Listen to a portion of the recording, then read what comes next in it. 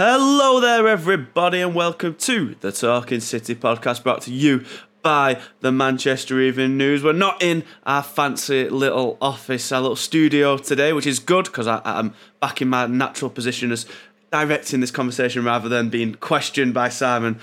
Like I'm facing down Paxman. My chins hopefully won't be out as much, so hopefully it'll be a lot more calmer. And with me today, getting the Paxman treatment, is Mr. Tyrone Marshall. Ty, how's it going? Very good, thank you, Dan. Very good. I'm sad I missed that episode. It sounds an entertaining in-person part of that one.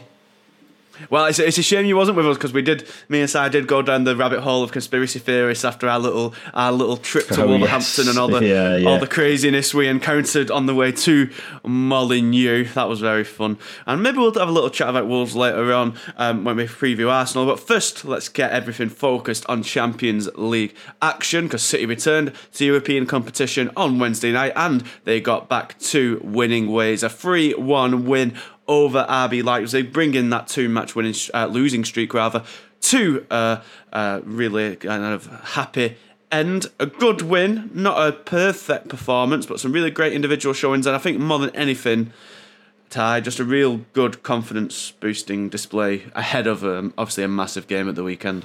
Yeah, you're right. It's a huge game this weekend, and those defeats to Newcastle and Wolves would certainly have dented confidence a little bit. I'm not sure this team loses confidence quite that quickly, but they're obviously going to have some effect.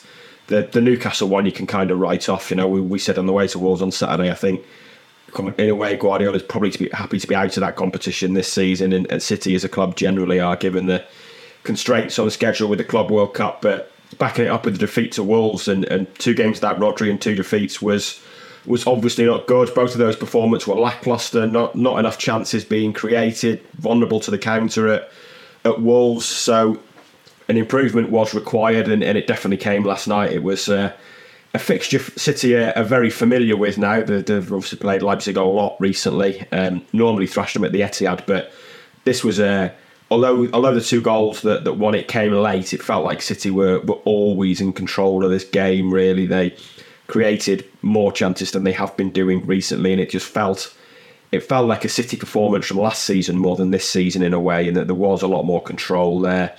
They did kind of lock the game down, as they did at Leipzig in a way when they drew 0-0.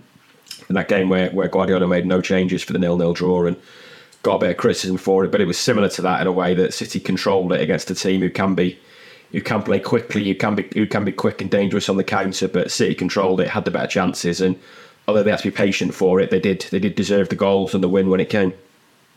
Well, I think it's quite telling that you say it was a performance kind of reminiscent of last season, because we saw kind of the tactical approach to be like it was last season, rather than Kyle Walker pushing out of the defence and the kind of man in the right wing.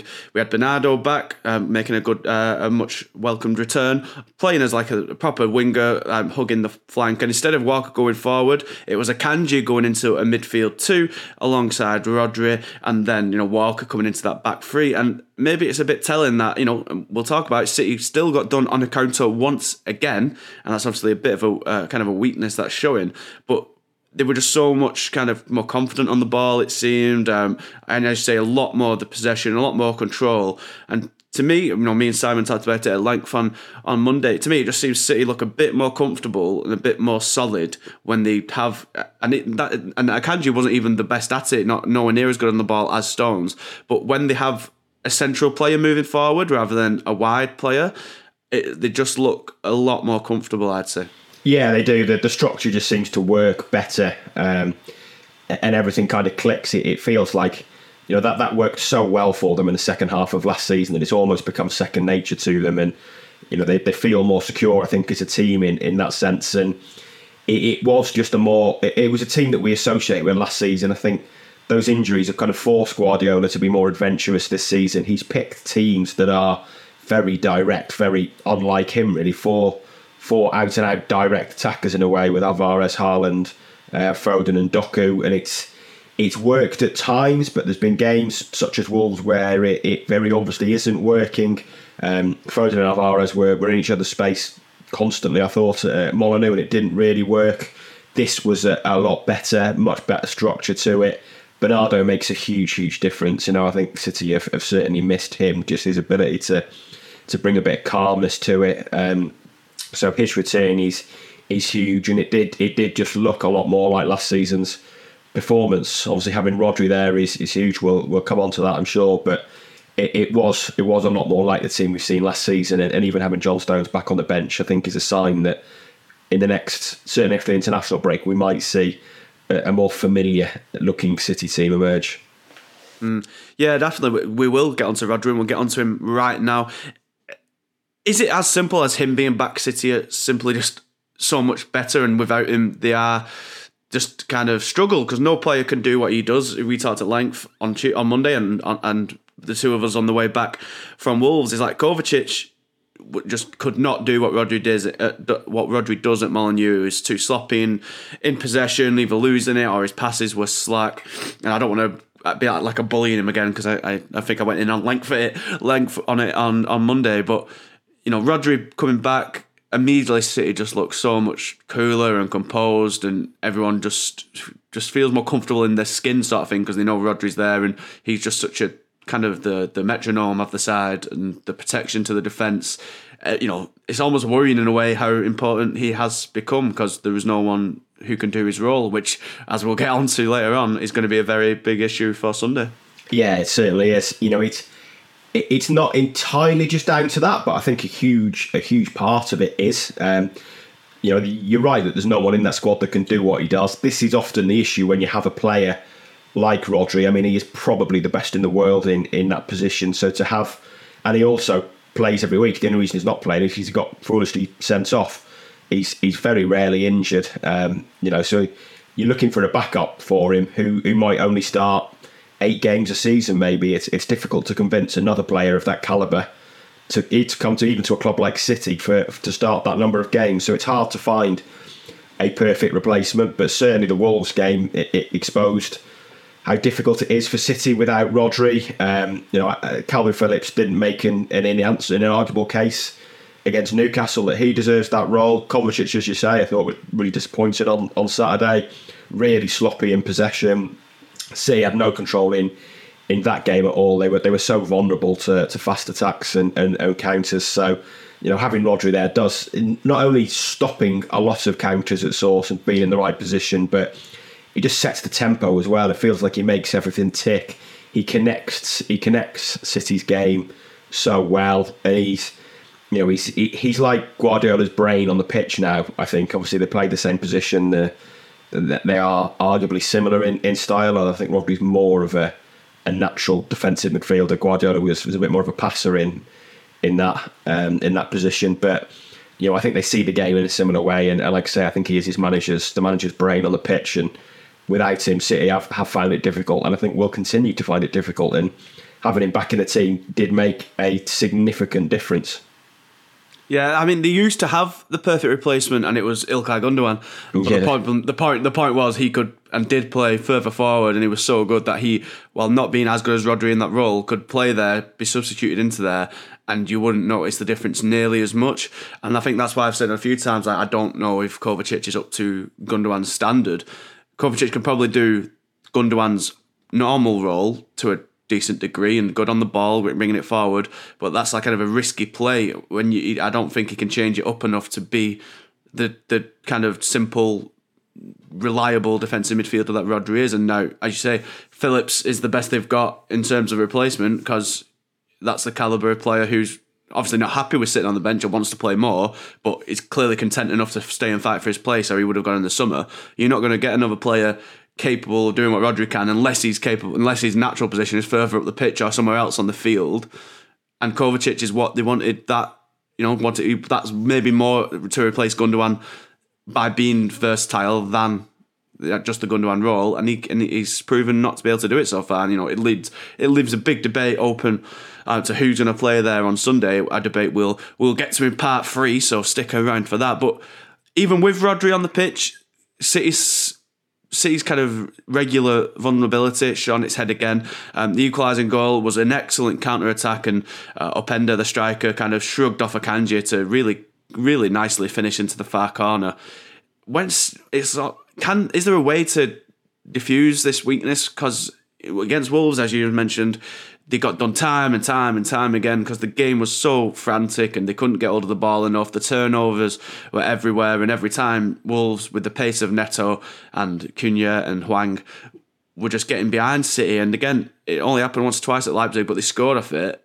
They had a much more control. But again, just that quick turnaround. If you get played through with the press and the smart bit of play which Leipzig are capable of, they go and score the winning. Like, is that just kind of the quirk to City's system? Like, it's almost impossible to get rid of it, but the payoff is you're amazing most of the time. You have so many players up the pitch to help control the ball, help make attacking chances. You are just going to get left with 3 players at the back who can get done on the counter. Is that just going to be accepted, or is there a way to combat it? Yeah, I think what City need to do is stop the majority of counter-attacks. And like you say, you compare the Wolves' performance to Leipzig and it was far, far better. Okay, Leipzig scored from a counter, but they had far fewer opportunities to exploit that space than Wolves had. So it was an improvement in that regard. At this level and against these teams, I don't think you're ever going to produce a performance or a team that is immune to counter-attacks. City commit men forward because they need to score goals and win games. They're the best team in world football, which makes them, in a way, even more vulnerable to the counter-attack. So they are never going to eradicate it entirely. When they're playing a team like RB Leipzig, who are great on the transition, we know, transitions and counter-attacks are a massive, massive part of German football, a huge part of the Bundesliga. Leipzig are amongst the best at it, so they're always going to be a threat for City. And I think it's just inevitable that in most games they play, there are going to be moments where it looks like they're going to get caught on the counter-attack.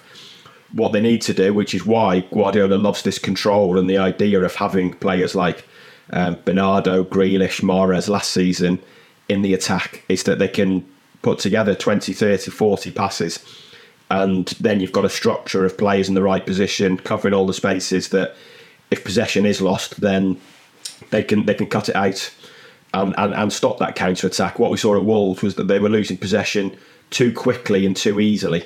They were giving the ball away after 5, 6, 7 passes, 8 passes, and players weren't set, and there was too many spaces for Wolves players to exploit. I think in Germany on Wednesday night, that was much better, much improved. They were keeping the ball for longer. They were allowing themselves to get set, and I think that's what they need, really. What the target has to be to eliminate the majority of counter-attacks. I don't think you're ever going to stop it entirely, and it is always going to be the opposition's best route to a goal against City. I think that's just a matter of fact. There will be games where there's maybe no counter-attacks, but you're not going to produce a season full of it. So yeah, I wouldn't be too concerned that it happened last night. I'd be more pleased that there was far fewer counter-attacking opportunities than there was for Wolves. Does it make it interesting then, kind of the players City signed in the summer? Because Doku, Nunes and Kovacic, I think it's fair to say that all 3 of them, their best kind of qualities are kind of dribbling with the ball and being a bit more kind of risky with it and trying to get in behind players. And I'm not saying they can't pass or they can't keep the ball, but all of them, from my limited time seeing them, a lot of them, when they get the ball, they want to their first thought is to kind of try and beat a man, get through, carry the ball forward. We saw it to Kovacic's detriment at Molyneux, and Doku, in contrast, is showing real life with it. And then none of them 3 started at Leipzig, and then Grealish is back in, Bernardo's back in, Rico Lewis starts, and then all those players who have been at City longer, much more accustomed to what Guardiola wants, and suddenly City are keeping the ball a lot more. So is it strange that they signed those 3 players who aren't doing it yet? And as Guardiola said himself ahead of Leipzig, he doesn't really have the time on the training pitch to get them up to speed on that front. And so in a year, as we always say, the buffer zone with new signings, will they be able to do that? And now, is it a risk in playing all 3 of them in the same team now, because they're just not as up to speed, not as capable as keeping the ball ticking as the players who've been there for 2-3 seasons? Well, I think you mentioned there that they're all kind of ball carriers and dribblers. Even Vardy, I think you could probably add into that. He likes to bring the ball out of defence. I don't think it's a coincidence. And I think Guardiola said it in previous press conferences this season that he signed those players because of those skill sets, that he could see, maybe that was what City needed. They needed ball carriers, and especially in midfield. I mean, having a dribbler in midfield is absolute kryptonite for a team like City when they're playing a deep defence. If you've got a Kovacic who can put together a run that might take 2 or 3 opposition players out. If you're being man marked or you're playing against a line of 4 and a line of 5, if you've got a player who can do that and just take 3 players out of the game, it is absolutely game changing for a team like City. So, I think he has done that on purpose and to try and move this team forward and give them something a little bit different rather than just pass.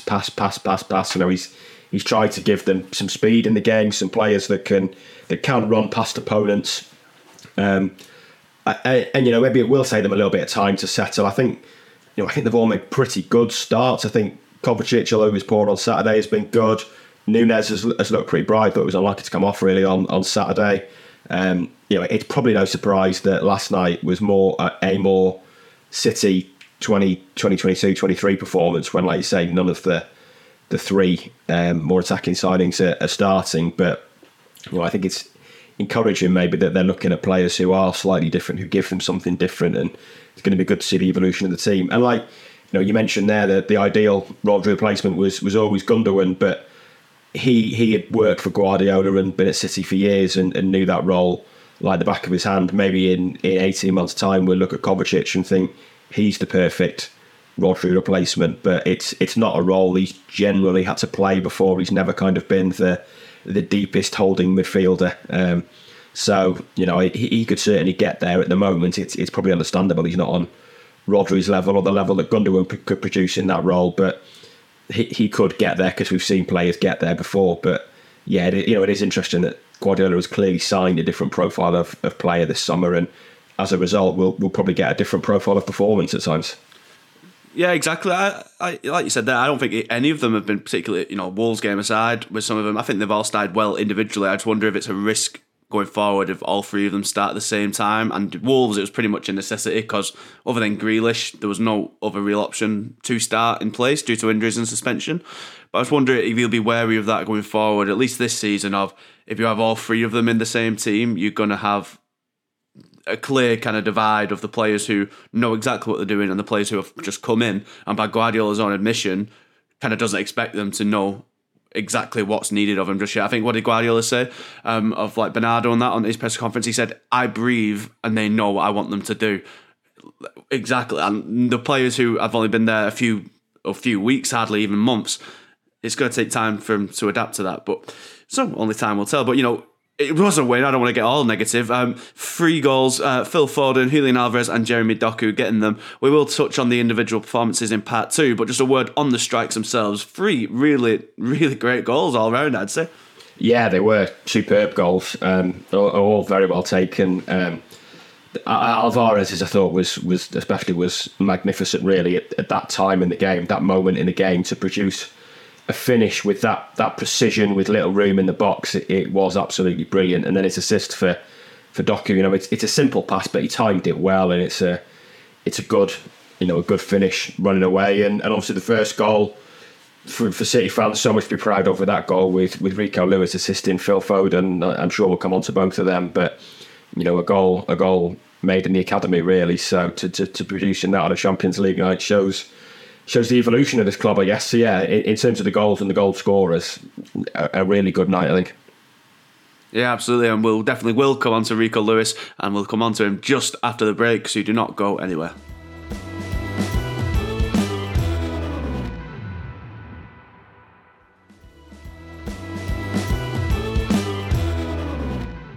Hello everybody, welcome back to the Talking City podcast. You mentioned in their time where else to start in part 2 when we kind of delve into the standout performances than Rico Lewis. I think, we're certainly going to have a go at saying it, but I don't think it'll be hard for us to top what Guardiola said after the game. And I'll give you the quote right here. It was, what a player, what a player. I've been a manager for 14, 15 years and lucky to train one of the best players in the world in Barcelona. Lionel Messi, if you didn't know who that was. To find a player like him, Rico Lewis, playing in the pockets how he has to move as a holding midfielder, moving in the spaces, he is one of the best I've ever trained by far. Now that is quite the hefty praise. We've heard similar from Guardiola about Foden before as well. And wow, Rico Lewis, sounding like Guardiola myself, wow. He was absolutely exceptional in Germany, playing the kind of advanced midfielder role, starting alongside Rodri, but then pushing further forward into the more attacking position. He was spectacular. He's 18 years old still and dominating Champions League games. It's crazy to think how good he could become. Yeah, it definitely is. It was a brilliant performance. I mean, you wouldn't disagree with those Guardiola quotes, but it is worth bearing in mind that it's only a week and a half, maybe 2 weeks, since he did admit he can get carried away post-match when he called Matheus Nunes one of the best players in the world after City had beaten them 5-0. And when that quote was put to him again, now he's a City player, he actually laughed at it. It was and admitted that going to enjoy it. He can occasionally get carried away. But yes, it was a brilliant performance in that midfield role. I mean, and you can see why Guardiola loves him, because he is just...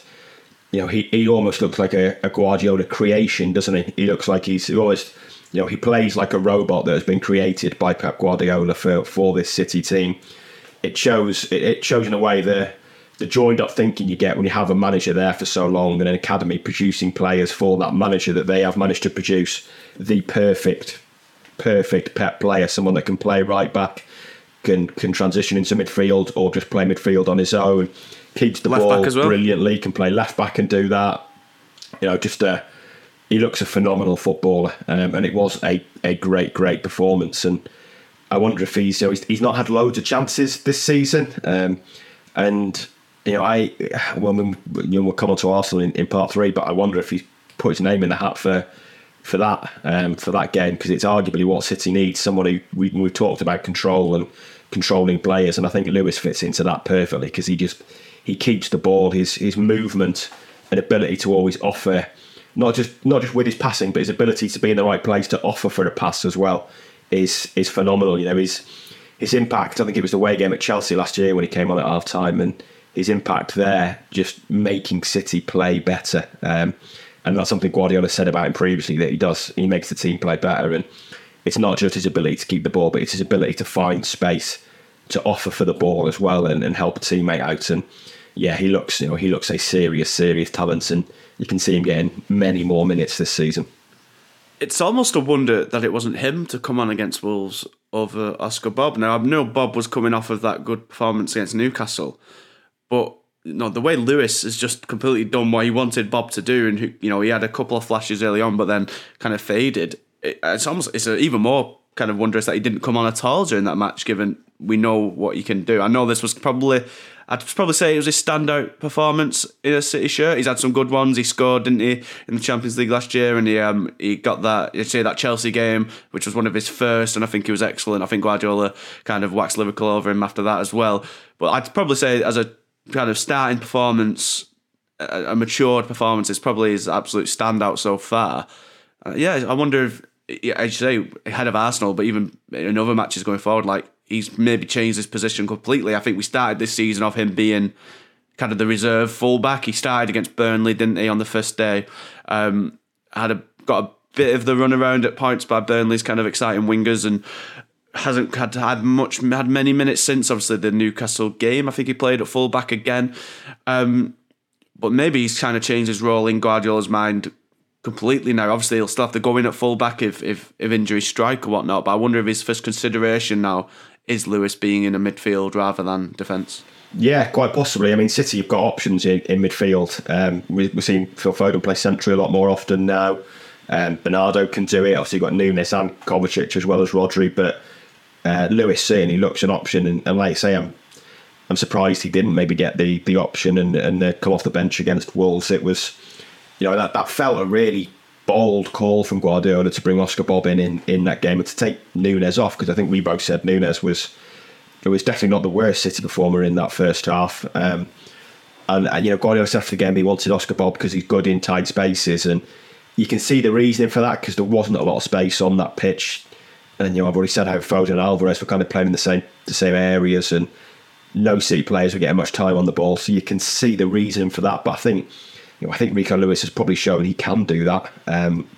Got more experience to do it, and just brings that ability to keep the ball to City. So yeah, I think he is definitely an option in midfield going forward. City have plenty of them. His difficulty in terms of getting games at fullback is that City don't really play a left back as such. It's always a centre half. He's not a natural to come in and replace Ake or Vardy in that left back centre back role. He's just not the same profile of player. The only real option he's got is right back, and Kyle Walker, I think, has got that place nailed down. Has been really good this year. So yeah, it wouldn't surprise me if we saw another. Obviously, the Carabao Cup's gone as an option for games for him. So it wouldn't surprise me if we did see more of Lewis in midfield and a full back this year. Poor Calvin Phillips, who was once again gone unmentioned as a City midfield Sorry, option. Calvin. God bless. But I think we can all see where his kind of career is going now, unfortunately, ahead of Arsenal, which we'll talk to in part 3. But you mentioned Foden there. This was almost like his proper kind of coming out party as the central midfielder. I'd say, like, we've had the Newcastle match earlier in this year, the win, when he played centrally, but it was Walker playing the right wing, and he was actually on paper on the right wing, and he was coming inside, and we've had that a couple of times. We tried to have it at Wolves, and it didn't work. With Bernardo back in the side and out on the wing, this is I think the first time this season Foden's been central, starting position central, staying central, in kind of De Bruyne's role, basically, and he gets the opening goal with a great finish into the ground, a really smart finish to kick it kind of that into the ground, so you get the bounce on it. If it was a happy accident or not, it takes a lot of skill to be able to do it, and it not to just spoon over the bar.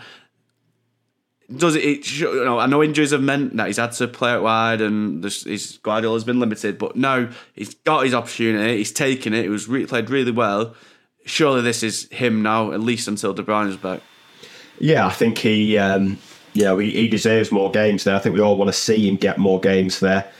Obviously, he's competing against Alvarez for that role, and Alvarez's impact when he came on was incredible. Scored against Wolves, obviously, and the problem with that is that, I think I said it to you on Saturday, that if you're playing Alvarez in that role long term without De Bruyne, you almost need another striker, because when you want to rest Haaland, you kind of want to rest Alvarez too if he's playing every week as well. So it was beneficial to start Alvarez on the bench this week, I think, and Foden, he was so heavily involved in the game in that role, far more than you see when he plays on the right. And I think he's very good on the right, but his involvement in the game, first half especially, he was just, everything was going through him. Scored his goal, but could have got more, and had plenty of chances.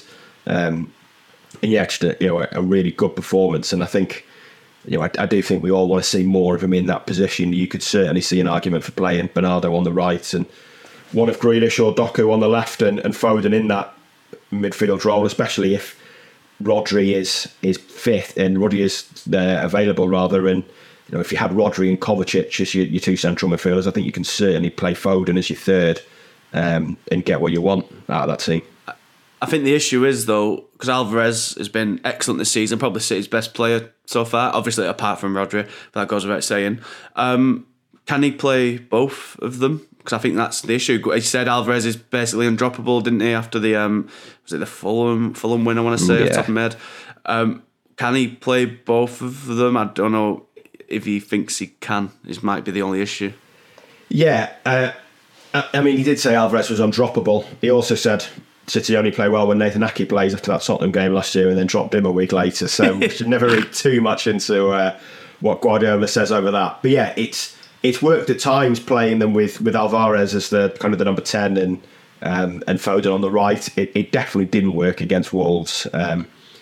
So it's not a clear solution. And when Bernardo's fit, and if you want to play Bernardo on the right, then it clearly becomes a problem that there isn't an easy way to get them both in the same team. City will have enough games, I think, to rotate them. You look at the Champions League now. I mean, they win their two home games.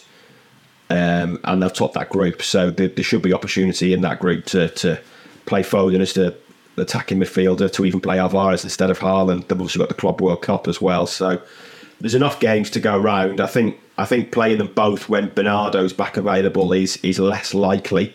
I've already said how that front four that we saw at Wolves and saw against Forest is not an obvious Guardiola front four at all. Kind of did something on it after that Forest game, and it was the most unlikely. Probably the most. I don't know what the right word is, but the team, for a manager obsessed with control, it was the most uncontrollable front four. Basically, it it's not a natural selection, and it wouldn't be a surprise for big games if you saw Grealish and Bernardo playing that position. And then if he's doing that while De Bruyne is out injured, it's obviously between Foden and Alvarez for that central role. Well, you've mentioned Alvarez there, of course, a stunning goal, his second great goal in a week after his free kick against Wolves. He's really kind of coming in clutch this year. Haaland isn't exactly firing on all cylinders. He's not been scoring a lot recently. He had a few chances against Leipzig. He was actually quite involved against Leipzig, but a few chances he was kind of bearing down on goal, and he had options to pass to him. He kind of didn't take because kind of going on it alone. It almost seems like he's kind of desperate for a goal a little bit, looking to find one when maybe he should be playing the passes and, teeing up his teammates. But, the greatness of City is that when one player is slightly, he's still got a frankly ridiculous number of goals already this season for the amount of games. But when one player is slightly kind of under the weather and not really performing, you've got another one who's stepping up. And, as we just said, Alvarez might not be undroppable, but he's done enough for Guardiola to say that. And his goal, as you mentioned earlier, when City needed, late on in the match, needing the goal, they panic at times like this, as we saw at Wolves. They often resort to shots from outside the box, and that's when things are going wrong. This was a shot just on the edge of the box, but it didn't feel like a hit and hope. This was a well-worked move. Doku did well to kind of cut back and give it to Alvarez, and then it was a really fantastic finish. Yeah, it was. It was a stunning finish, absolutely brilliant bit of control, and yeah, he is stepping up big time this season. I don't think it's any surprise, really.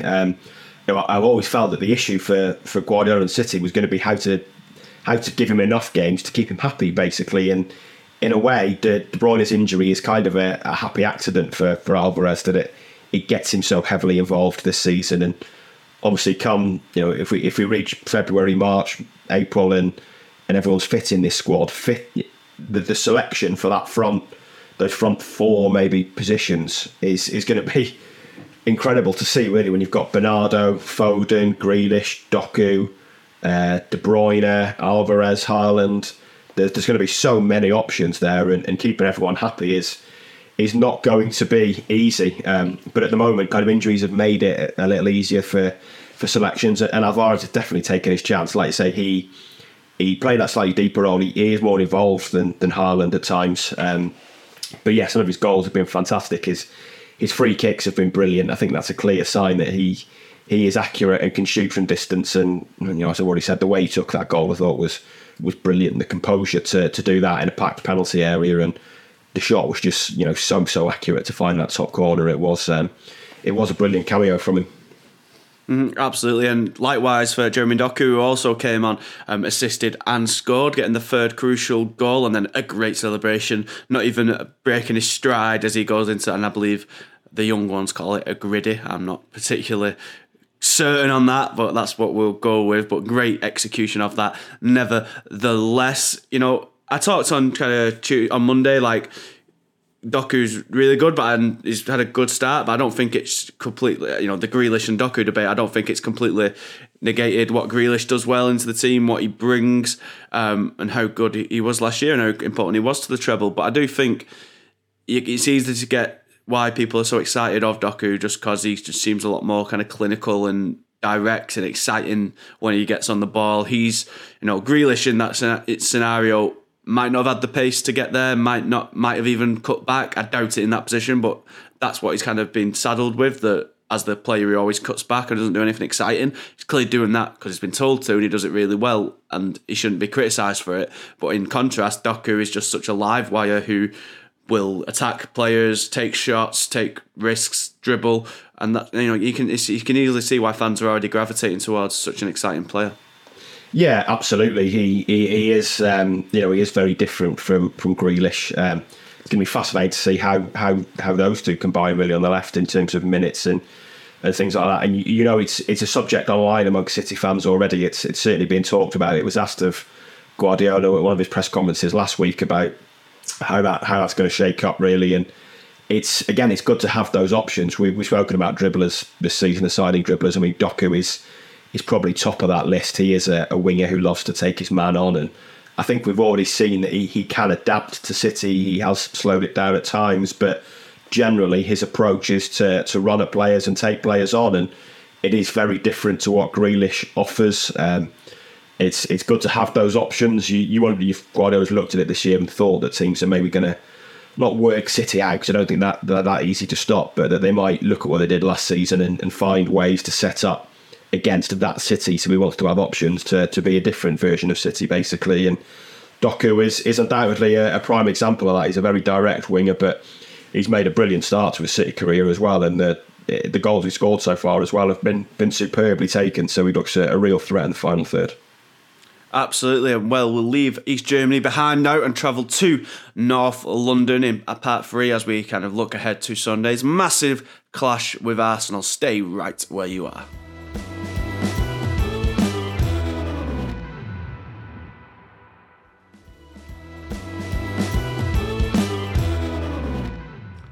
Hello everybody and welcome back to the Talking City podcast. Ty, it's the big one. We had to wait until like January, February, maybe even April last year before we finally got City v Arsenal, and we're getting it nice and early this time around, only October, the first week of October. And the obvious problem for City is going into the match is that they will of course be without Rodri again as he serves the last match of his 3-game suspension, which leads to the question of who does replace him. As we've talked about, Kovacic did not do that job well there against Wolves, and Arsenal are better than Wolves, so you'd kind of imagine he might struggle again.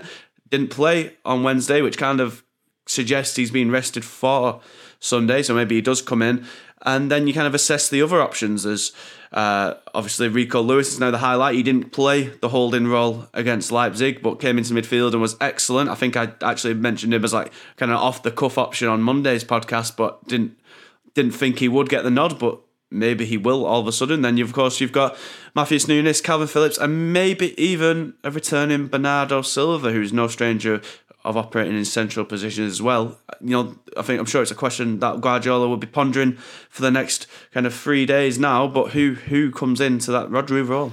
There's some options there. I mean, there's 3 midfielders who, 2 didn't play and one who played 3 minutes in Nunes, who came on last night, and Phillips and Kovacic, who didn't play. And I don't think it's going to be Phillips. I think it would be a major surprise if it was, but there's certainly options there. I think Kovacic will certainly start the game. I'd be amazed if he doesn't.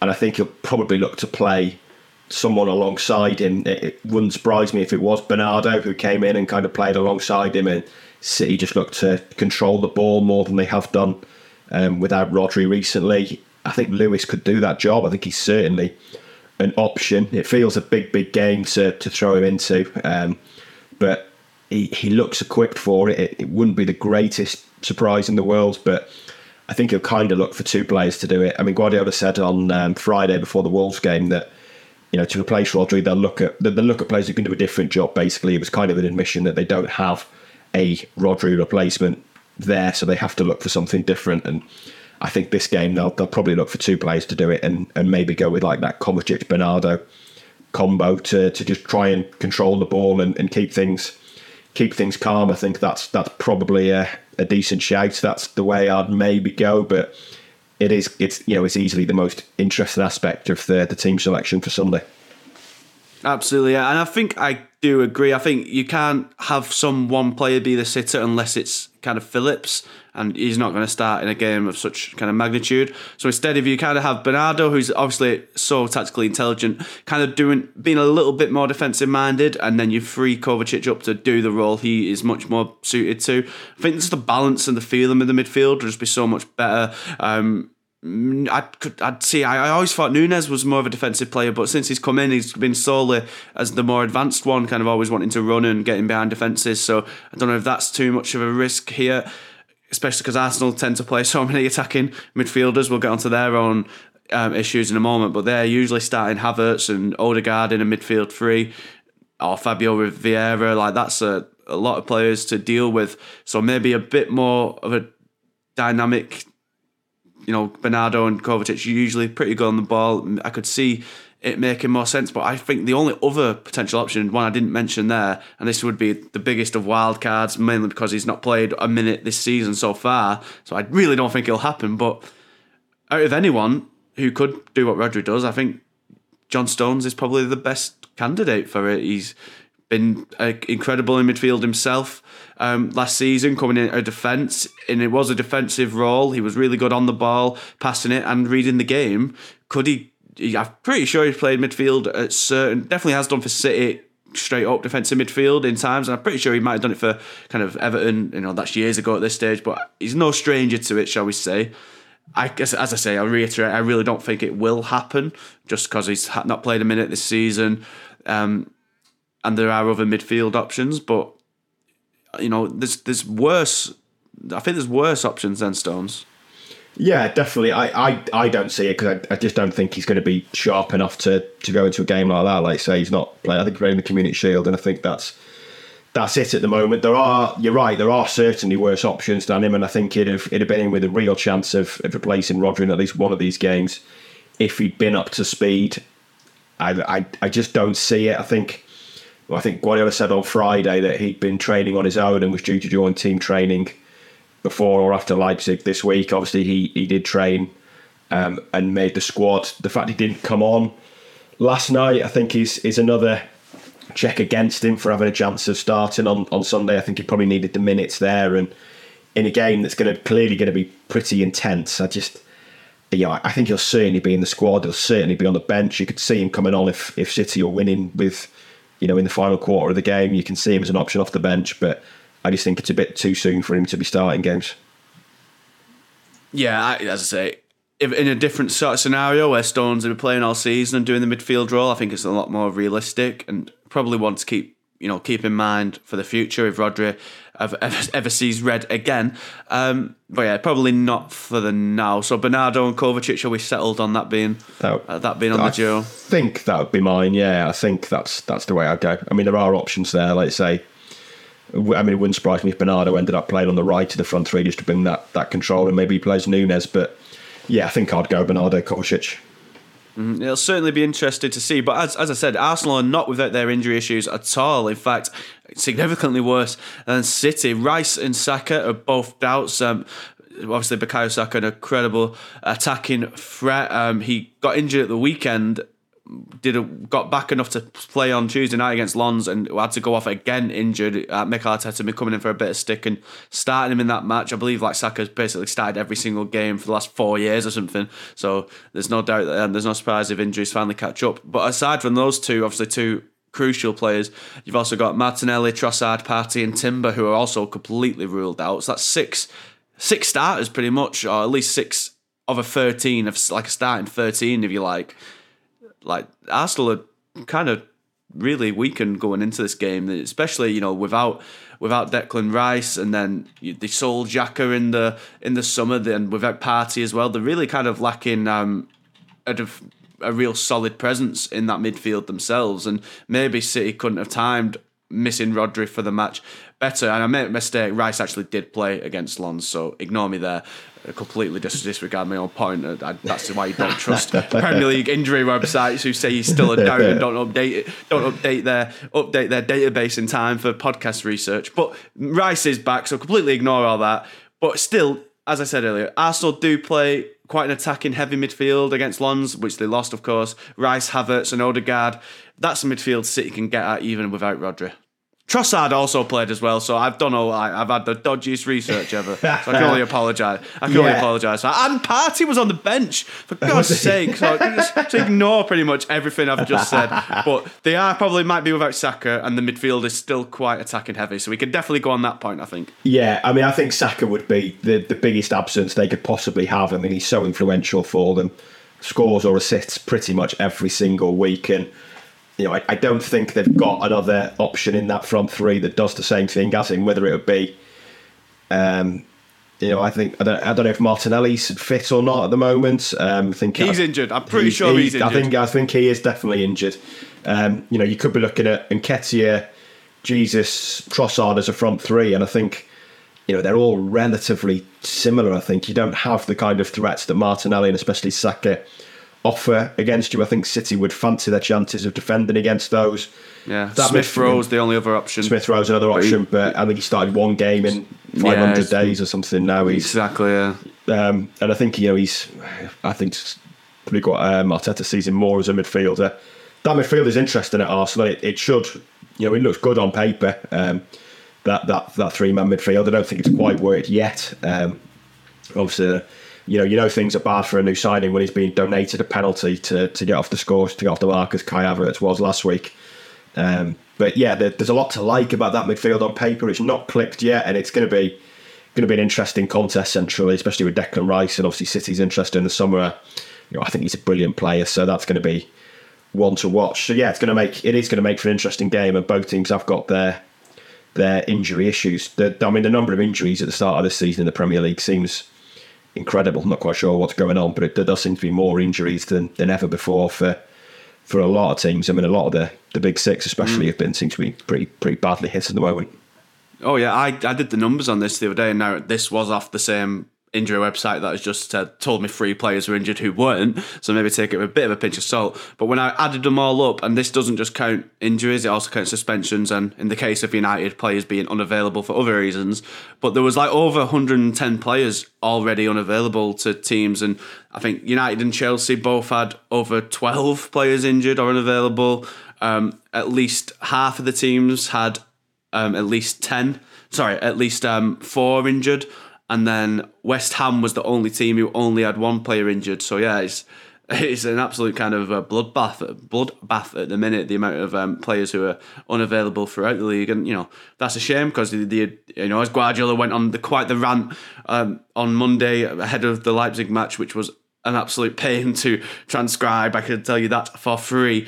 He was basically kind of making it clear that the players aren't consulted when these games are increased all the time. And we got the FIFA announcements, didn't we, earlier this week, that the 2030 World Cup's going to be played over about 3 continents, and the 2034 World Cup's probably going to be in Saudi Arabia, so you'd imagine that might lead to another Winter World Cup, so that'll be fun. And there's just no break in sight for any footballer. They are just going to get like Clover in Animal Farm. They are just going to get whipped so they can no longer move, and then get sent to a glue factory, it seems, and drained for all their resource. Yeah, it does. The calendar is absolutely incredible. Guardiola was asked about it again last week in his press conference as well, and basically said it's on the players to sort out. The managers have made their views, but it's the players that count, and the players that have to do something about it. But it is, it is ridiculous. We were having the conversation on Saturday about the 2025 Club World Cup that City have already qualified for, that is in June and July in America, and that basically turns it into a 12-month season. So it is a major issue, and like we say, the injury situation is probably indicative of that at the moment, and it's only going to get worse. Yeah, and that just means football's going to get worse. So well done, everybody. We've all done a great job at making the game good. Good process. Because if we didn't... Lovely, you've squeezed it in. You've squeezed it in. I was trying to squeeze it in at some point, so I love that. Big applause. But, back to Arsenal. How important is this match at this point? I think Guardiola has said, and would no doubt turn around and say, it doesn't matter at all. Not that it doesn't matter, but that it's the season isn't going to be won or lost in October. And that's true, but the first Arsenal City game in the FA Cup last year in January was such a turning point for City. It gave them such the boost to know that they'd got the win over Arsenal, and gave them the momentum to go on and claw them in and beat them on another 2 occasions. Arsenal kind of threw that game a little bit by playing a slightly weaker team, where City went full strength, and you can try as much as you might and excuse it by saying you played a weaker team, but the fact was you'd lost the momentum. They lost it, and it went into City's sails. So it's October. A lot is going to happen between now and May, but it does seem like even the league won't be lost, but it does seem like the first kind of half of the season will be set out here by whoever gets the big confidence boosting win, unless of course it's a draw. Yeah, these, like you say, it's early in the season, so it's not really defining. But at some point, some game's going to be defining. That's the beauty of it. We never know when the defining game is. If City win a title by a point from Arsenal and have won this weekend, it'll turn out it was the defining game. So it's and the games between teams we think are going to challenge for the title are always massive, whatever time of the season they come. If City go to the Emirates and win, it's clearly a huge statement of intent. So it's not as big as it was last season at the moment, but come May, when we're looking back, it might turn out it was that big, and there's always the chance to lay down that statement. So I think there's still plenty riding on it for sure. Yeah, absolutely. City have a bit of win back in their own sails after winning midweek, whereas Arsenal lost at Lens. But Arsenal then won 4-0 at the weekend at Bournemouth, whereas City lost to Wolves. So it's really, and there's only a point difference between them so far this season. So there's really not a lot to call between the two teams. Maybe the injuries on Arsenal's side might be decisive, but of course City without De Bruyne in their own right and basically Stones after he's only just come back. So the final question of today's podcast is, of course, what score is it going to be? I'm going to go for the draw that you've just mentioned, 2-2. Ooh, interesting. I think the injuries might just cost Arsenal. City will nick it. I'm going to go 2-1 to the Blues. If Saka's out, if Saka's in, maybe a draw, maybe I'll agree with you. But, City, to carry on marching on, and we will no longer be doing, because that is the end of this week's Talking City podcast. Thank you all very much for listening, ladies and gentlemen. We'll be back next week, I'd imagine probably Monday at some point, Tuesday latest, to talk about all of what happened at the Emirates Stadium. I'm sure it'll be an interesting one, so we can have another big long chat about it. But until then, for all the latest City analysis, news, reports, opinions, and especially coverage from Sunday's massive game, you know where to go. It's manchestereveningnews.co.uk/Manchester City. You can follow us, even though there's pretty much little point on this deaf platform anymore, on Twitter @ManCityMen. If you're still on it, I salute you. Maybe none of us will be on it for much longer with the way it's going. It'll be sinking like the Titanic, I wager. But we're also on Facebook, Manchester Evening News-Man City. On YouTube, where you can watch this podcast in living colour, and Manchester Evening News-Man City. We're on TikTok as well, Manchester Evening News-Man City. All the social media platforms, we are on them. So go and give us a follow, give us a like, give us a subscribe, give us a review if you fancy, give us a comment, give us a chat, all that jazz. Thank you, everyone, for listening. We'll see you next week, and it's goodbye for now. Ta-ra.